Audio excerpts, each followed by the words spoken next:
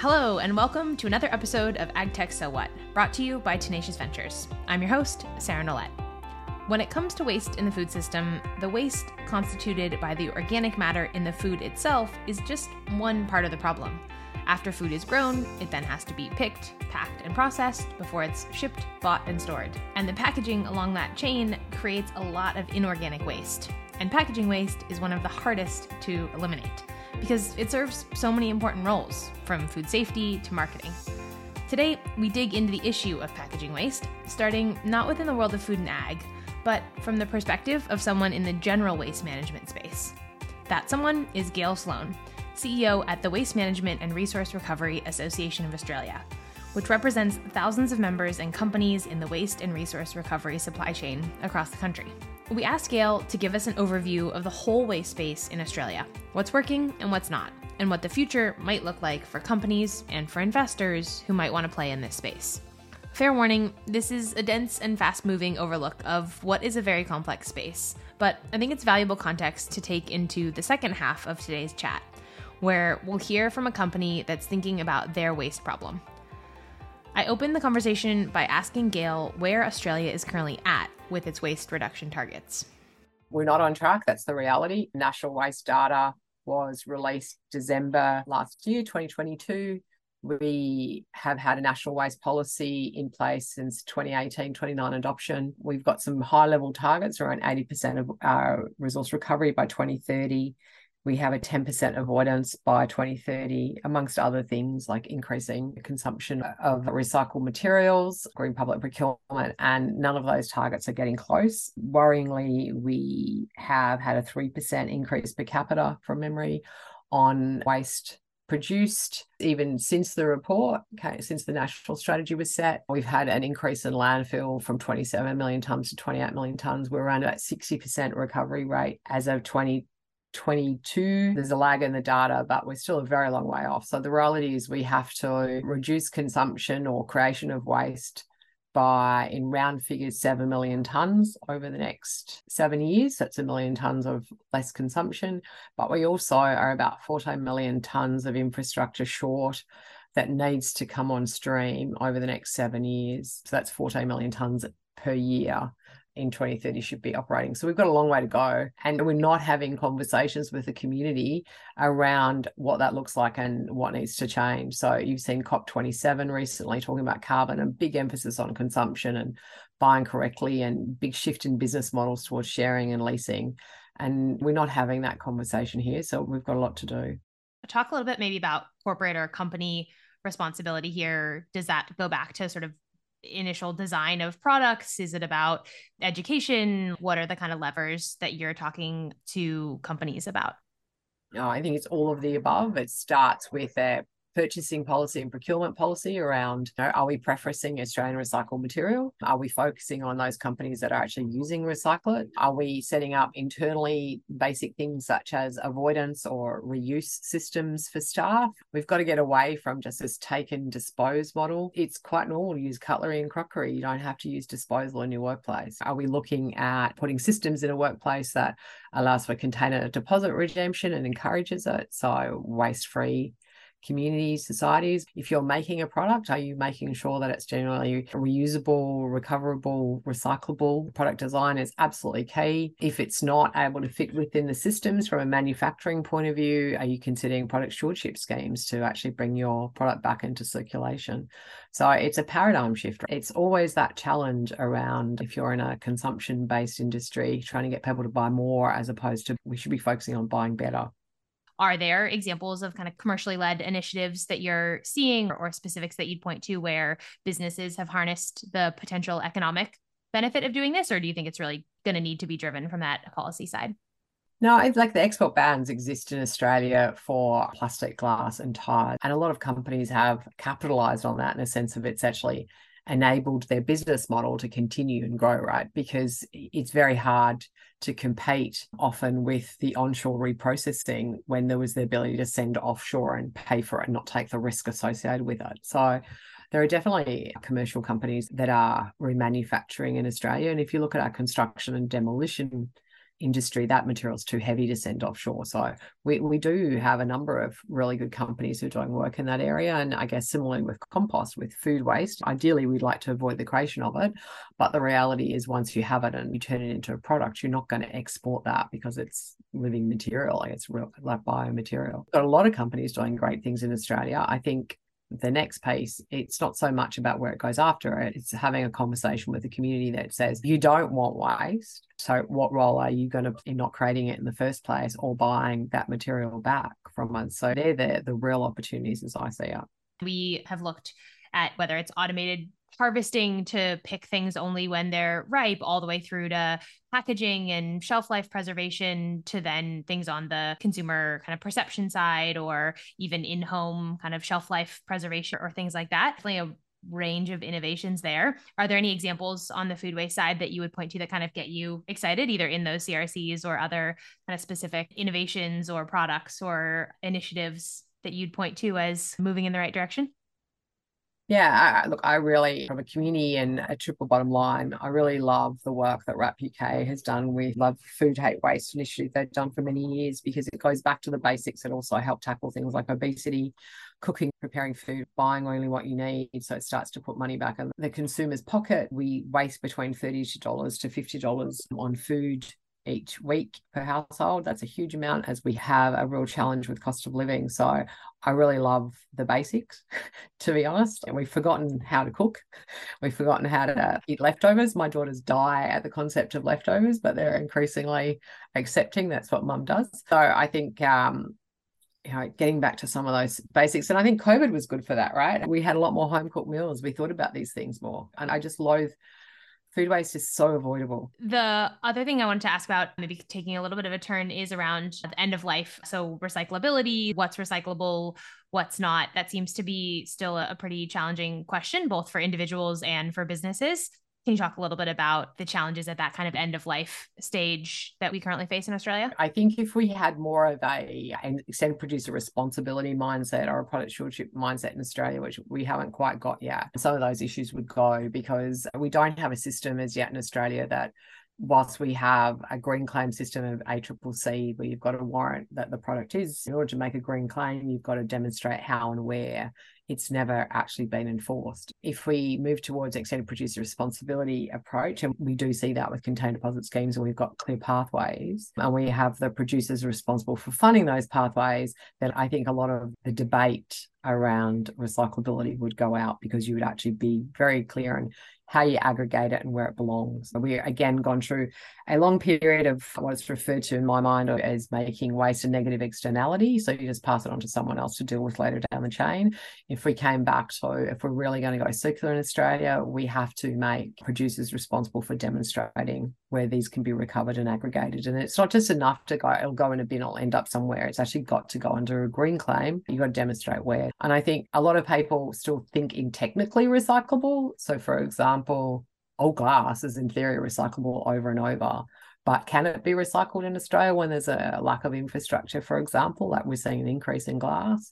But can I actually get glass from remote northern WA to a glass beneficiation plant that exists in South Australia in a cost-effective manner? We need to rethink the economics and the responsibility of these schemes. And I guess there's nothing more obvious than that in the current conversation that's happening as a result of REDcycle.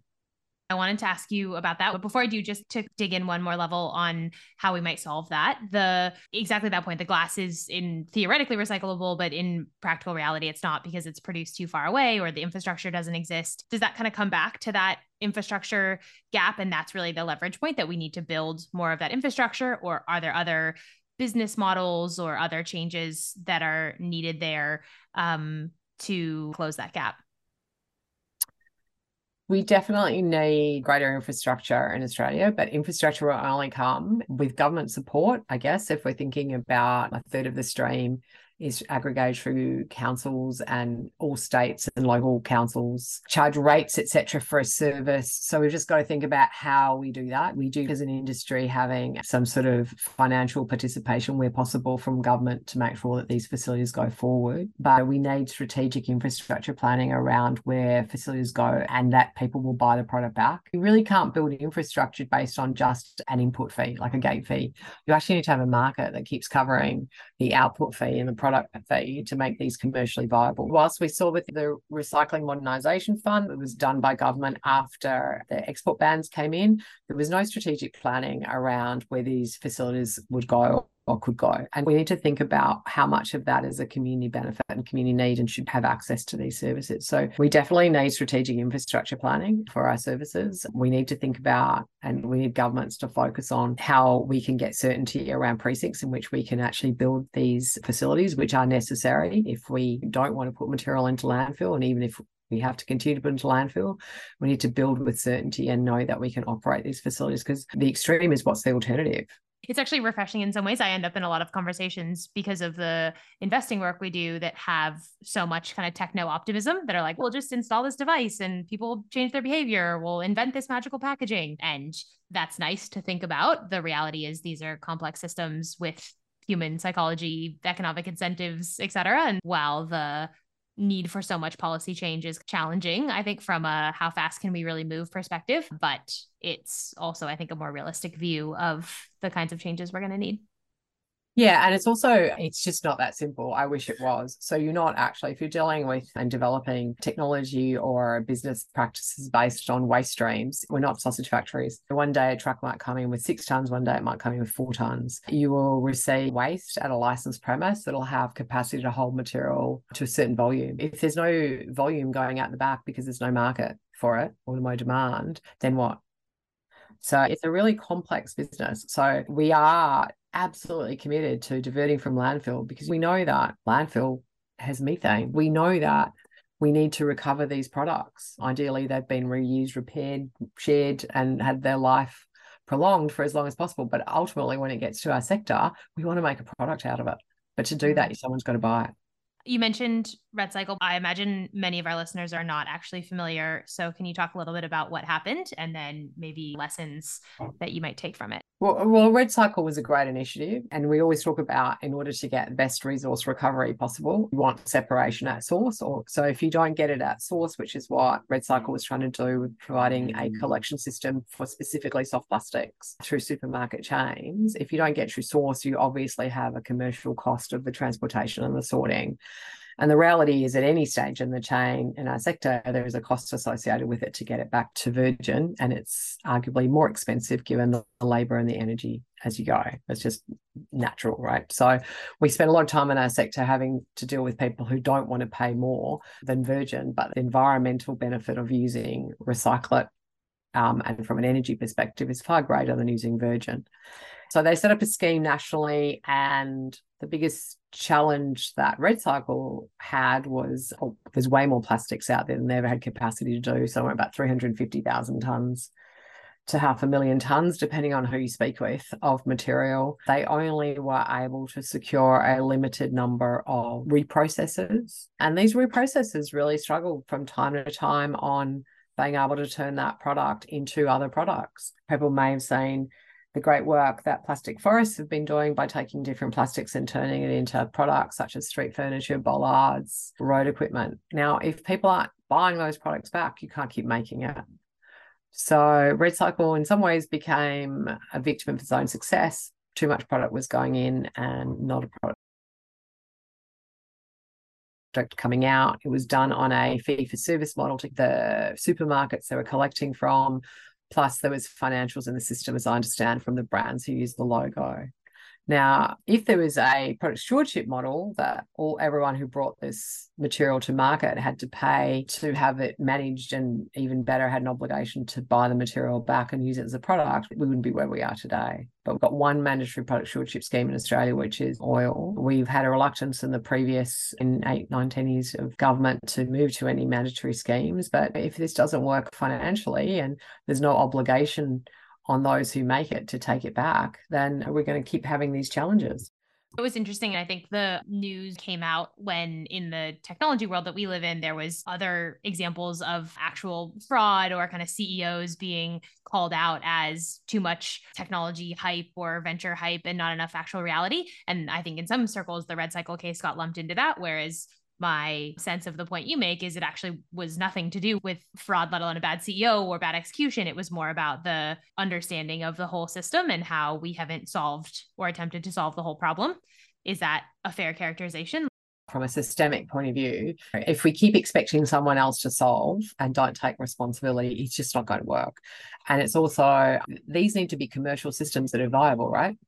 And part of that commercial system is not just technology, it's also markets. And we do not have sight of the fact that we need markets for products and people need to preference it. And we also just don't grapple with the fact that this is secondary raw material, right? So if I use something once, doesn't mean I can't use it again and again.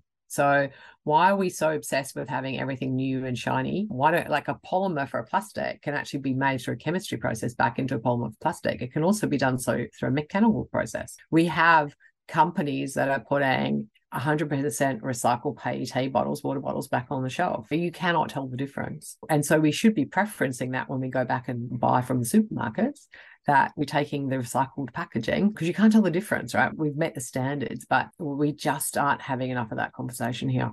If we fast forward to hopefully having met these targets and solved some of these big challenges and created more value, any other keys to doing so that we haven't talked about yet today? Everyone's talking about circular economy, okay? So circular economy is not recycling. Circular economy is designing out waste and pollution. So for me, circular economy is, as a manufacturer, I'm designing what I need when I need it. So I'm going to de-risk my costs in that sense. We definitely need more support from government and the community in thinking the systems based for reuse systems. So we've had a period where everyone's gone through this, let's eliminate plastics. And we've had a very binary approach to plastic. Well, plastic is bad, which is not the case. So it has a really important role in safety and other things. With circular economy, we need to actually think differently and behave differently. And we just haven't actually grappled with that in Australia yet, in the sense of what the inputs are, what the outputs are. People don't realise that Airbnb is a circular economy. Like, we've actually gotten, and car share are effectively circular economies through their ride share system. In Europe, we have a conversation around, we only use a car 1/7 of the time, so we'll share it, we'll prolong the life of it, and therefore we will reduce the demand on the planet, right? So we really need to stop green claiming or greenwashing recycling as circular. Circular really needs to move through that supply chain, as we were saying earlier, and actually have the generator take responsibility for it and have a home for it. We need to, as a consumer, think differently about what we're consuming and start to put the pressure on people, on companies, and ask the questions like, we've got a huge issue coming at us with solar panels. What on earth is going to happen to those at end of life? There is no solution of that. So we need to have better understanding of what we're buying, what we're doing, and where these belong. So there's policy shifts, but there's also consumption shifts that I think need to come with some of these things. Gail captured so many stellar insights here that I'm excited to unpack at the end of today's episode. But first, I want to switch gears and introduce you to someone who's tackling waste from the commercial side of the proverbial table. You're about to hear from Tom Rutledge, founder and CEO of HelloFresh Australia and New Zealand. Tom sat down with Komal Patel, my colleague here at Tenacious, to chat about sustainability and waste in the meal kit delivery business. But before we dive in, I'll add that Komal and Tom recorded this interview at this year's Evoke Ag Conference, so it might sound a little different than our usual episodes, but I think you'll enjoy the live recording ambiance. Here's Tom with a bit of background about how he got started. So I started HelloFresh in Australia back in January 2012. That was after a decade in startup, early stage businesses, having grown up on a farm prior to that. And then in between all of that, I went on MasterChef, the TV cooking show. So I wanted to bring together that early stage business, that cooking, but also very much attached to physical product, and very keen on provenance just because of the childhood and the background I had. So the meal kit concept was not born at that point, but the opportunity to change the way that people got food delivered to their homes certainly did, because grocery retail was largely undisrupted at that point by e-commerce. So I just found it a really interesting space and arrived at a product that in turn became HelloFresh, and that was 11 years ago now. And in the past 10 to 12 years, have you seen a shift in the demands that consumers have? Started with convenience. How do you see sustainability playing in, freshness and all of that? How do you think about the different characteristics that customers are asking for, and has there been an evolution there? Well, we have vegan recipes now, which we never had before, and that's, I think, largely driven by demand, but also like an increasing availability of great vegan ingredients. That's just one small reference. If I look at our share of vegetarian meals that are available and get taken on a weekly basis, that is certainly increasing too. So I think that there's that consumer awareness on an individual level in terms of either flexitarianism or reducitarianism and being more conscious about what they eat. There's also an expectation that companies do the right thing in terms of offsetting carbon in their supply chain, being responsible in the products that they source. We very much are aware of that consumer expectation, and it's something that as business operators we want to meet that ourselves with and without that consumer expectation. And then on top of that, we see that the consumers that we have, or the customers that we have, are increasingly aware of the benefits of our supply chain. So we have a very lean model in terms of wastage. We have many relationships directly with growers, so we're able to skip distribution centres. We're able to leapfrog the traditional supply chain networks that have a lot of inherent waste and essentially deliver a customer a carrot when we know what that carrot's for and when they're going to use it, which is very different to traditional grocery retail. And that message resonates with our customers more and more too.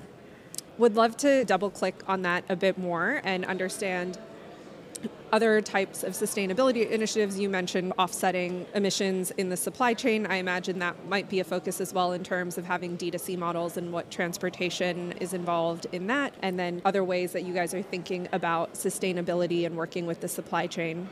So the main focus area we have in terms of improving our sustainability at the moment is reducing carbon in our supply chain. Has been working more closely with suppliers to minimise waste and to make sure that we're efficient in the ingredients we source. We improve our forecast accuracy for that. Even just reducing the amount of packaging that we have around our ingredients has been a big improvement area for us over the last many years. In terms of packaging, how has that journey played out in terms of the supply chain? It's often very complex, and in terms of the volumes that you're dealing with, how have you been able to shift and reduce the packaging that's shipped out to customers? So we're able to reduce packaging, first of all, because we get our ingredients just in time, so the amount of packaging required is typically lower because they're not required to have as long a shelf life sitting in a distribution centre and then on a shelf before they're bought. That's first. Secondly, we're able to skip a lot of the secondary packaging that you see in the supply chain typically. So stuff that comes straight from our suppliers to us arrives in crates and then returns in crates. So there's none of those boxes that put products on shelf which consumers then pick from. And unlike a lot of supermarket bought items as well, which have a lot more packaging to be presentable at the point of sale, we know that we're able to get these direct to the customer and they've got a job to do, which is to carry food alone, and that helps us reduce the packaging there. In terms of our tertiary packaging, we've been able to optimise our pallets when we ship across the country, reduce our box size based on constant optimisation of the volume we need for the product we have and make sure that we're getting more boxes in trucks and on pallets. And you mentioned that your supply chain looks pretty different to standard supermarket retail supply chains. Can you walk us through what that looks like? How does the produce get from farm to the customer door? Well, if you think about a traditional supermarket model, they compete on their distribution, their range and their assortment. What we have is a supply chain that's driven by recipes and ingredients. We schedule those recipes. We know several weeks in advance what those recipes are going to be and work with our suppliers accordingly. With our forecast model closer to the time we're able to commit to quantities, we're essentially committing to carrots after our customers have committed to us. So we know, and I keep using the example of carrots, but it could be anything. It could be chicken thighs, right? We essentially know who's getting that particular thigh on that particular day, and we're able to therefore have that arrive at our warehouse just in time, get packed into the right bag, get packed into the right box, and then onto the right pallet and back out. It's quite amazing, the manufacturing operation that we do have in our warehouses. We have more or less empty sheds at the end of every day, and we just receive those items as we need them from our supplier, and we're able to, with a very small footprint relatively in Australia, 29,000 square metres or so, ship hundreds and hundreds of thousands of boxes every month to our customers across the country. You mentioned in terms of your sustainability focus, definitely the food waste angle and being able to match supply and demand is a big lever, and then that the company has worked on reducing packaging at various points in the supply chain. How do you think about kind of opportunities related to transport? Is that something that has been a focus in terms of kind of the fossil fuel intensity of transportation and what the future of that might look like? Is that an area you guys are keeping an eye out on?